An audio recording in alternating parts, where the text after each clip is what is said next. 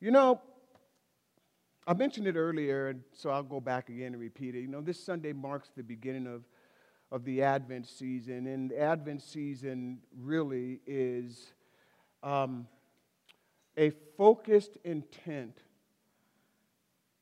on revisiting the arrival of our Lord and Savior Jesus Christ. By definition, Advent means arrival or coming, not just of something, but of someone important or worthy of note. And so for the believer, Advent is a celebration of the arrival of Messiah. And again, it is a focused time of reflection and celebration and anticipation, all centered around our Lord and Savior Jesus Christ. That's what Advent's all about. It's a reminder of His continual coming to us, His presence in us through the presence of the Holy Spirit, the person of the Holy Spirit. Emmanuel, God with us, revealed in us. And so over the course of the next 4 weeks or so, we're going to revisit the 4 topics of Advent. Today we'll kick it off with hope, and then we'll follow with love, joy, and peace. And okay, so somebody mentioned today, Pastor, your Advent is out of order. So for you who are, like that, we're gonna fix that sometime this week. That's totally my fault. Okay, so we will cover them in this order: hope, love, joy, and peace. But here's what I want to say. I want to say that the topics of Advent are good, but Advent at its core is not about these topics. The message of Advent at its core really is about 3 things. It's about the coming of Jesus to us. It's about the presence of Jesus in us and the return of Jesus for us. Let me say it again. It's about the coming of Jesus to us, the presence of Jesus in us, and the return of Jesus for us. And so today I'm going to talk to you about hope, the hope of His coming, and what this means for us today as followers of Jesus Christ. And so I've titled this message today, Hope in a Hopeless World. Hope in a hopeless world. The dictionary defines hope as a feeling of expectation or desire for a certain thing to happen.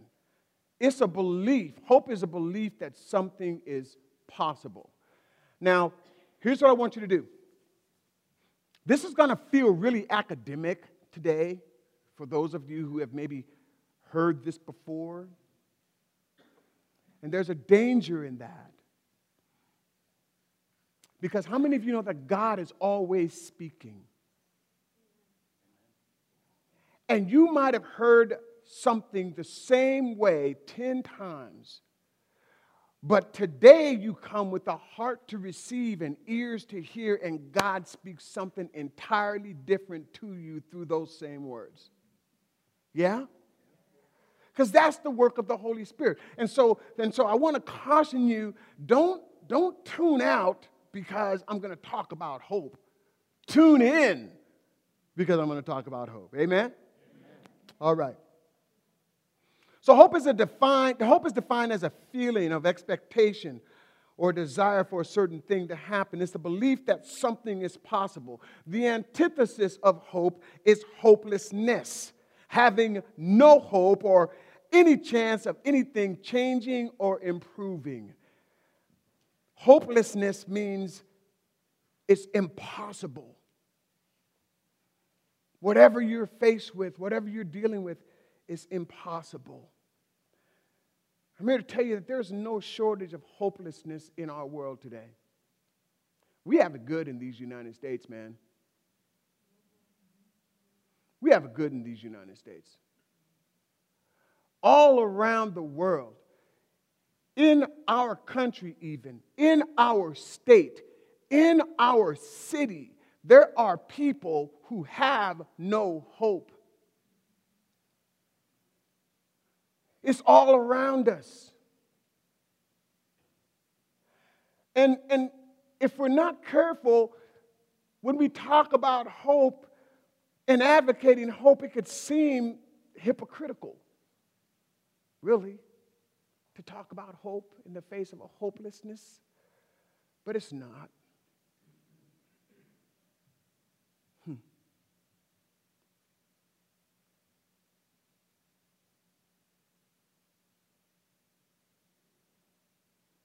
Pelzetta said this last week. Bears repeating. When I pause like this, I'm not lost. I'm really listening to what the Holy Spirit has to say.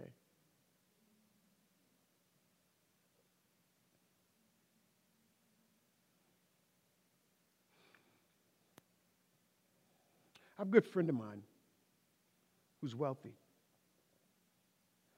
We meet routinely.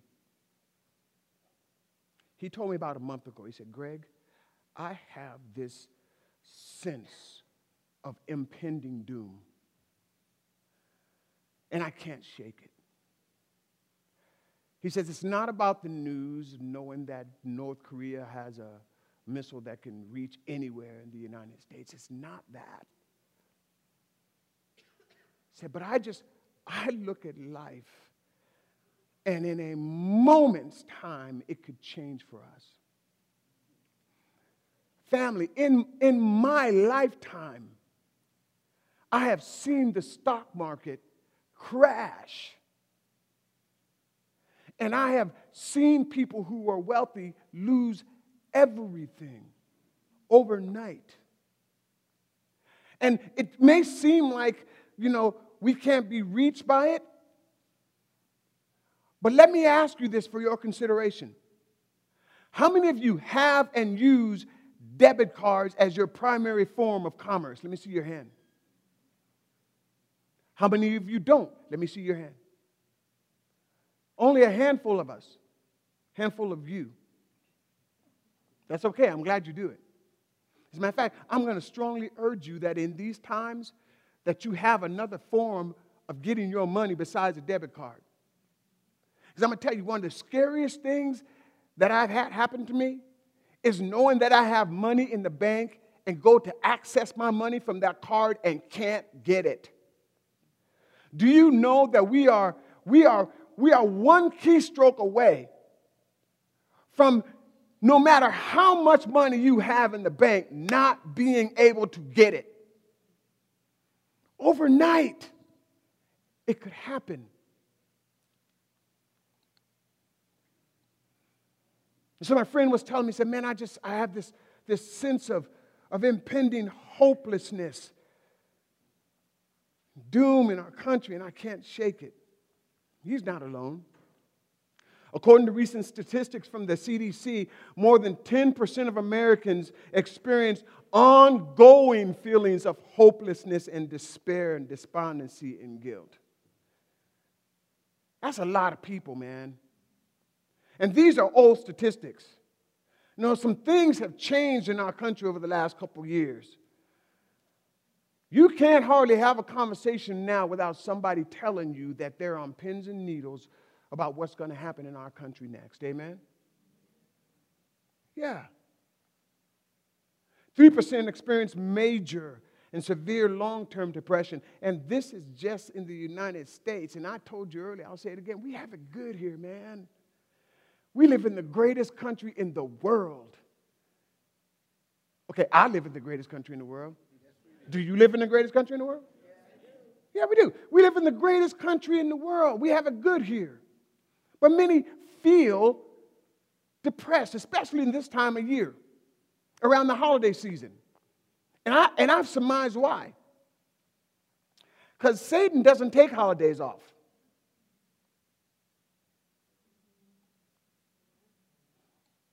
You ever think about that? Satan doesn't get time off for the holidays, man. Matter of fact, I think he works overtime during the holidays to bring depression, especially here in Alaska, man. Okay, let me just be real with you today. This time of the year is the most difficult time of the year for me, man. No sun. No brother likes sun. Snow. I don't like the cold, Rob. And it just seems to linger for for a long, long time. It's depressing. How many of you know what I'm talking about? It's hard, man. And listen, many of you might feel the same way. As a matter of fact, this time of gathering and fellowship has been good for us today, but there are some of you today that might walk out of here, and before you get to the door, that feeling of hopelessness that you left at the door is going to grab you again, try to overtake you again. And if you've ever felt hopeless, you know what that feels like. I have. I know what it feels like. We're surrounded by hopelessness. So how can we hope to minister hope in the midst of all of this hopelessness? I've got some good news for you. You know, we all need some good news, don't we? I got some good news for you, man. Hope exists in this world. Hope is alive and well in this world. And I'm going to show you why it is. The three greatest symbols of hope in this world that humanity has ever known, and arguably the hardest to believe in, all find their focal point in the life of Jesus Christ. And here are the three: the manger, the cross, and the tomb. Think about it. The manger, the cross, and the tomb. All three of these symbols give us reason to hope, family. How many followers of Jesus Christ? Raise your hand real high. Yeah, listen. All three of these symbols give us reason to hope. Can you dig it?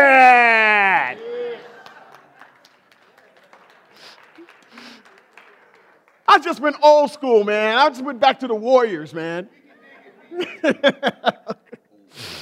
Man, guys.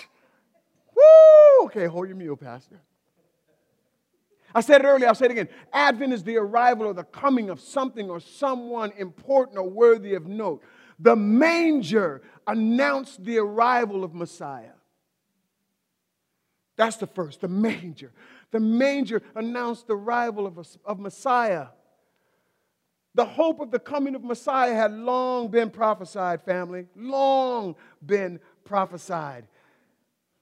People had hoped for his coming. Listen to the psalm that was written hundreds of years before Jesus came. Hundreds of years. Psalms 130. Out of the depths I cry to you, O Lord. O Lord, hear my voice, and let your ears be attentive to the voice of my pleas for mercy. If you, O Lord, should mark iniquities, O Lord, who could stand? Brother's saying a lot of old lords, isn't he? I could feel it with him. But with you there is forgiveness, that you may be feared. I wait for the Lord, my soul waits, and in his word I hope. Everybody say hope. My soul waits for the Lord more than the watchman for the morning, more than the watchman for the morning. O Israel, hope in the Lord. For with the Lord there is steadfast love, and with him is plentiful redemption. And he will redeem Israel from all his iniquities. That was written several hundred years before Messiah even showed up. The people were waiting for him to come. They had great expectation. And they waited with that great expectation and in anticipation that he would come. And the manger announces his arrival. Turn with me to Luke chapter 8, or chapter 2. Let's look at it. Luke chapter 2.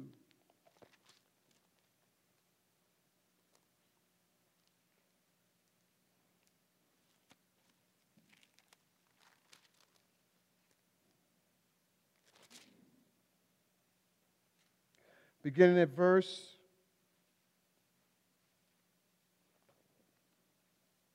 Let me see. Let me find it here. Am I in the right place? Here we go. Luke chapter 2, beginning at verse 8. I think it's on the screen for you too. And in the same region there were shepherds out in the field keeping watch over their flocks by night. And the angel of the Lord appeared to them, and the glory of the Lord shone around them, and they were filled with fear.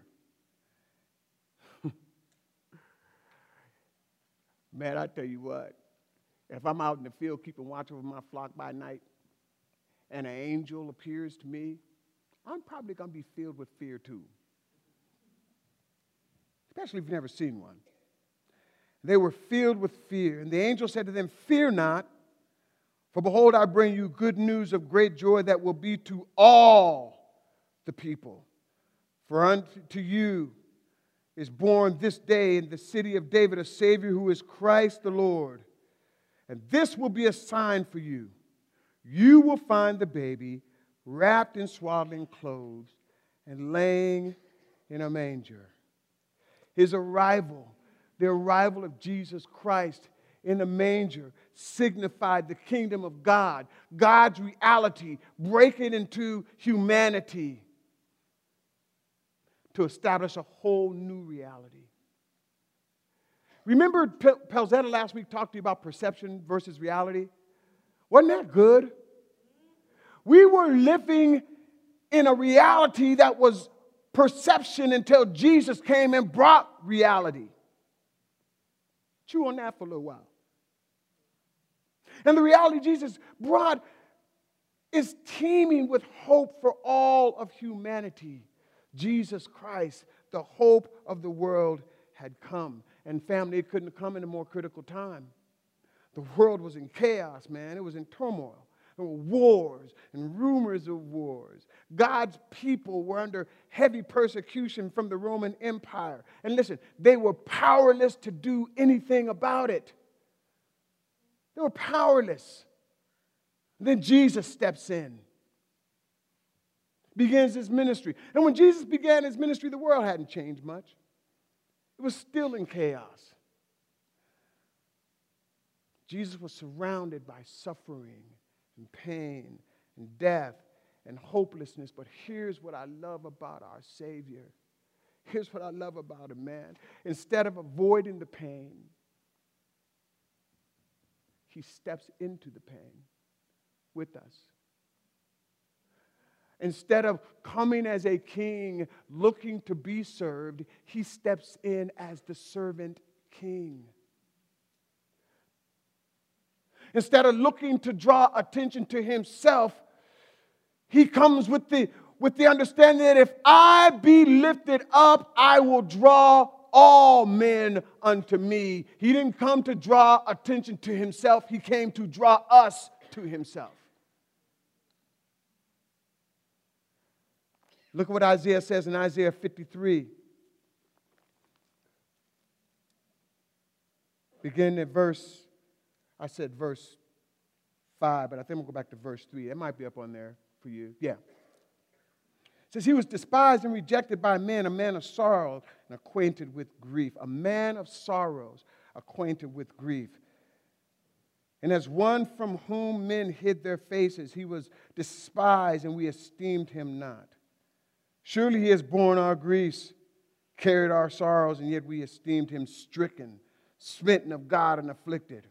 But he was wounded for our transgressions. He was crushed for our iniquities.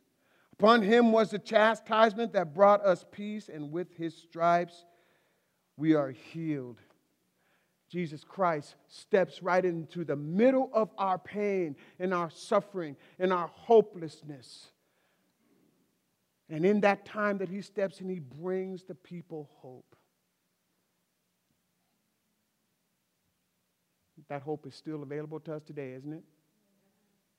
That's the good news of the gospel.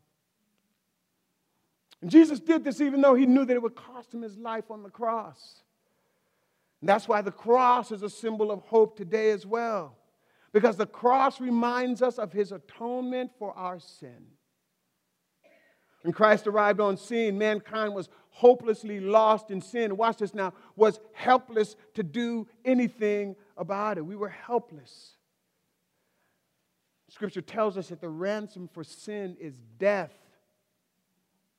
The writer of the Hebrews tells us in Hebrews chapter 9, verse 22, that without the shedding of blood, there can be no remission for sin.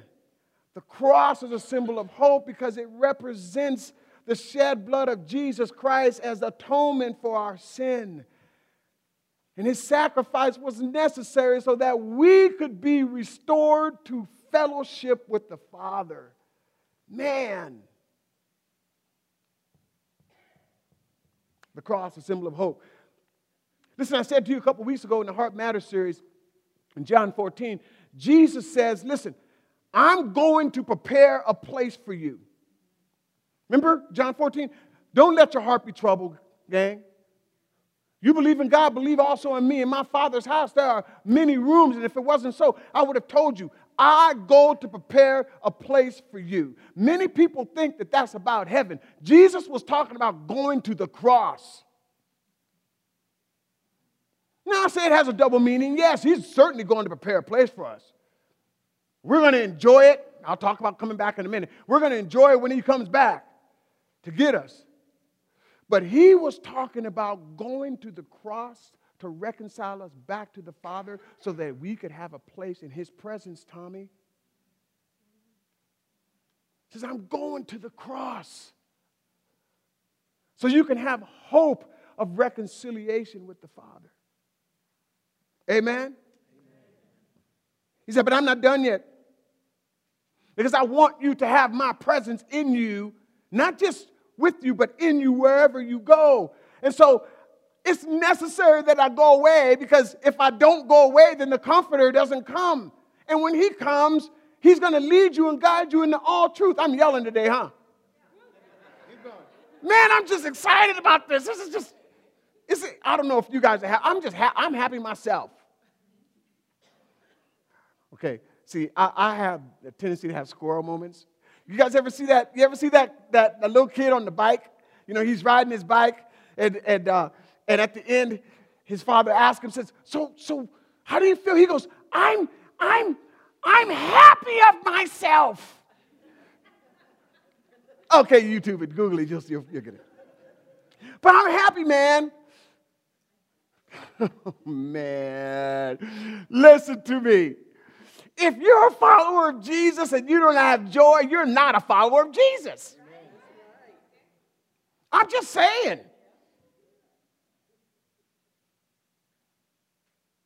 If you're a follower of Jesus and you don't have hope, you're not a follower of Jesus.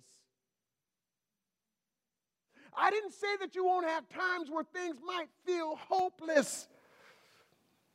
But I think it's Romans chapter 4. It talks about Abraham's life, and it says, against all hope, he hoped because he had hope in Christ, in God. I'm going to talk about, I'm getting ahead of myself. I'm going to talk about the promises of God that gives us hope in just a minute. Everybody say, slow down, Pastor. Slow down. But I'm so excited. Man. This is a good word, y'all. This is a good word, man. Bless my heart. He says, listen, I'm going to send you the Comforter. He's not only going to be with you, he's going to be in you. He's going to give you power. He's going to give you authority. He's going to be the expressed glory of God in you so that you can be the glory of God in this earth.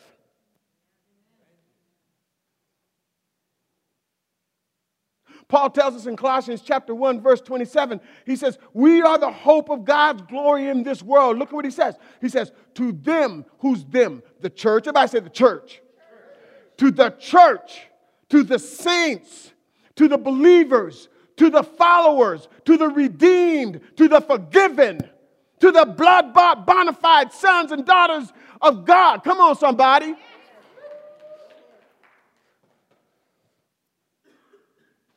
I'm happy of myself. He says, man, listen, we're the hope of God. To them, God chose to make known how great among the Gentiles are the riches of the glory of this mystery, which is, watch this now, Christ in you, the hope of glory. Man, one of these days I'm going to be able to stand on a chair. You are the hope of his glory, Mike. You are the hope of his glory, Evan. You, Dink, you're the hope of his glory. Robin, Sarah, you're the hope of his glory. Jack, you are, especially you, Jack Masahara, you're the hope. We're the hope of his glory.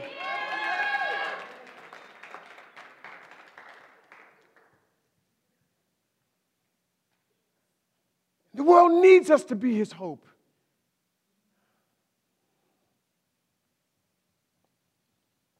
The world is hopeless without us.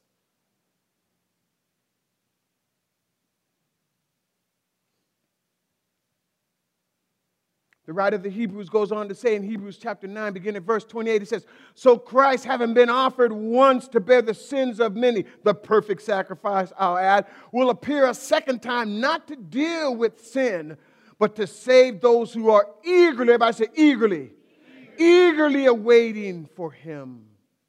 Which brings me to my third and final point. The empty tomb declares that he's alive and that he's coming back again. This is our eternal hope.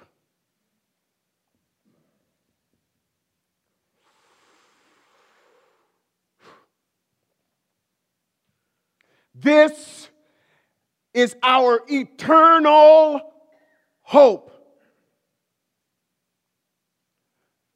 If you are a follower of Jesus Christ, this is your eternal. Everybody say eternal. This is not some whimsical hope that's fleeting based on circumstances. This is our eternal hope. I said, this is our eternal hope. Amen. Don't ask me to say truth another time, because I'll say it.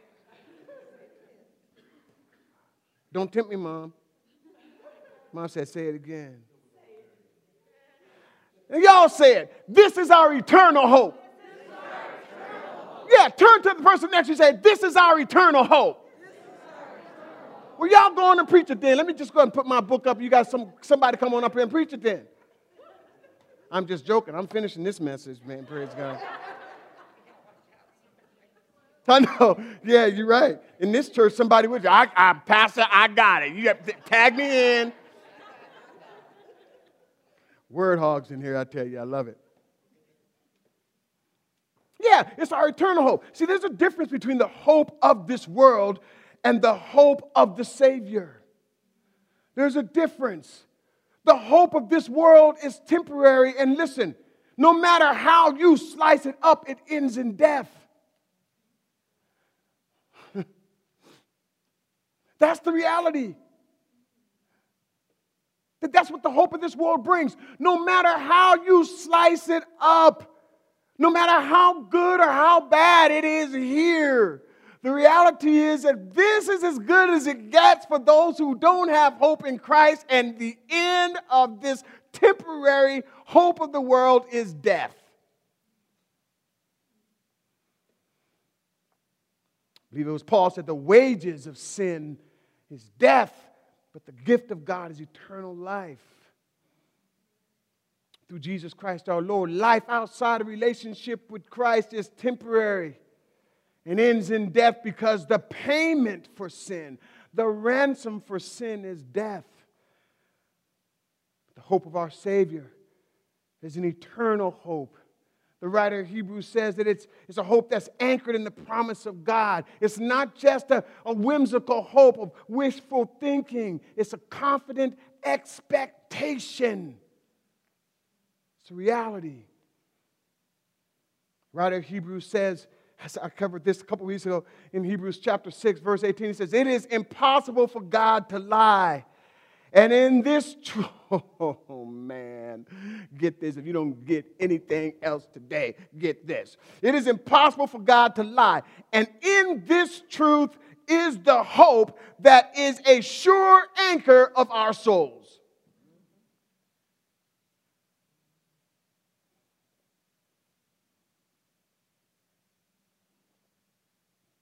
That means when the storms of life, now see, I don't go boating very often because I'm aquaphobic. My heart just starts pounding when the water gets more than about 4 feet deep, man. Seriously. Okay, I'm a little rabbit trail here. So I was out in Whittier one time on a boat. Somebody invited me to go out on a boat. And he had a real nice boat, man. It was a Bayline. It was beautiful. So I'm out there on this boat, man. I'm doing fine for a while, but I'm watching that rangefinder, man. And that thing, you know, the thing that does the sonar ping, that you find fish, and they tell you how deep it is. That thing said 200 feet deep, 400 feet deep, 680 feet deep. And then all of a sudden it said 1,550 feet deep. I said, man, I could drown like 300 times before I reach the bottom of that thing, man. I mean, realistically, you can only drown one time, but you get the point. But listen, man, when the storms of life come, like a boat that's on the water, that's anchored, that feels kind of good, man. I ain't twisted like this in a while. Y'all know I had back surgery, right? It's been a while. But like a boat that's in the water, that's anchored, that hope in the truth that God promised, and He cannot lie, anchors our soul. That's our hope. Our mind is anchored. Our will is anchored. Our imagination, our intellect is all anchored in the hope that God won't lie. He cannot lie. The empty tomb is a reminder that one day Jesus Messiah is coming back. Get this now. The presence of Christ in this world proves, the presence of Christ in us, in this world, proves with certainty the promise of His coming.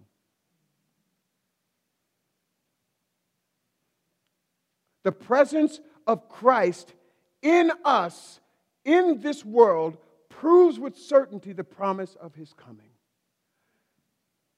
Here's what I want to just leave with you today, man. This time He's not coming. The next time He comes, He's not coming with as a baby in the manger, man. He's coming as a triumphant king. Amen?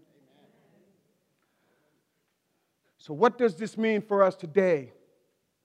Hope determines our choices. Our choices determine how we live. Our hope in Christ's return should provoke us to live our lives with a sense of expectation and urgency. Why expectation, Pastor? Because we know Jesus is coming back. Listen, I read a psalm to you out of Psalms 130 where the people of God waited with expectation that Messiah was coming. They knew in the part of them that knows things that Messiah was coming. And so they waited with expectation for His coming in much the same way. We who are redeemed, who already know who Messiah is, need to be waiting with great expectation that He is coming back to get us.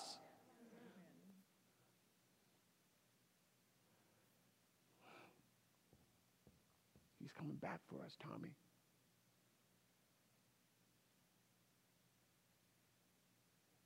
He's coming back for us, bro.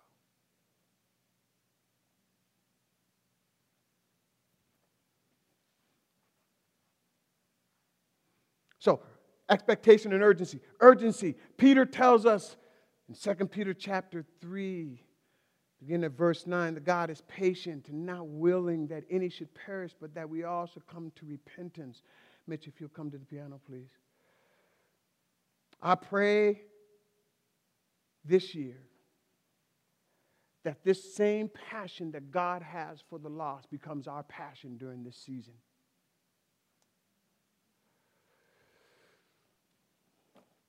That as we go over the 4 topics of Advent, that our heart is moved with the same passion that God has for lost people to come to relationship with Jesus Christ, because lost people matter to God, and they should matter to us. So as we celebrate Advent leading up to Christmas, let's not forget the true reason of the season, and that reason is that the coming of Christ gives us eternal hope. And so may you be filled with this hope, this Advent season and beyond. Will you stand with me? Let's pray.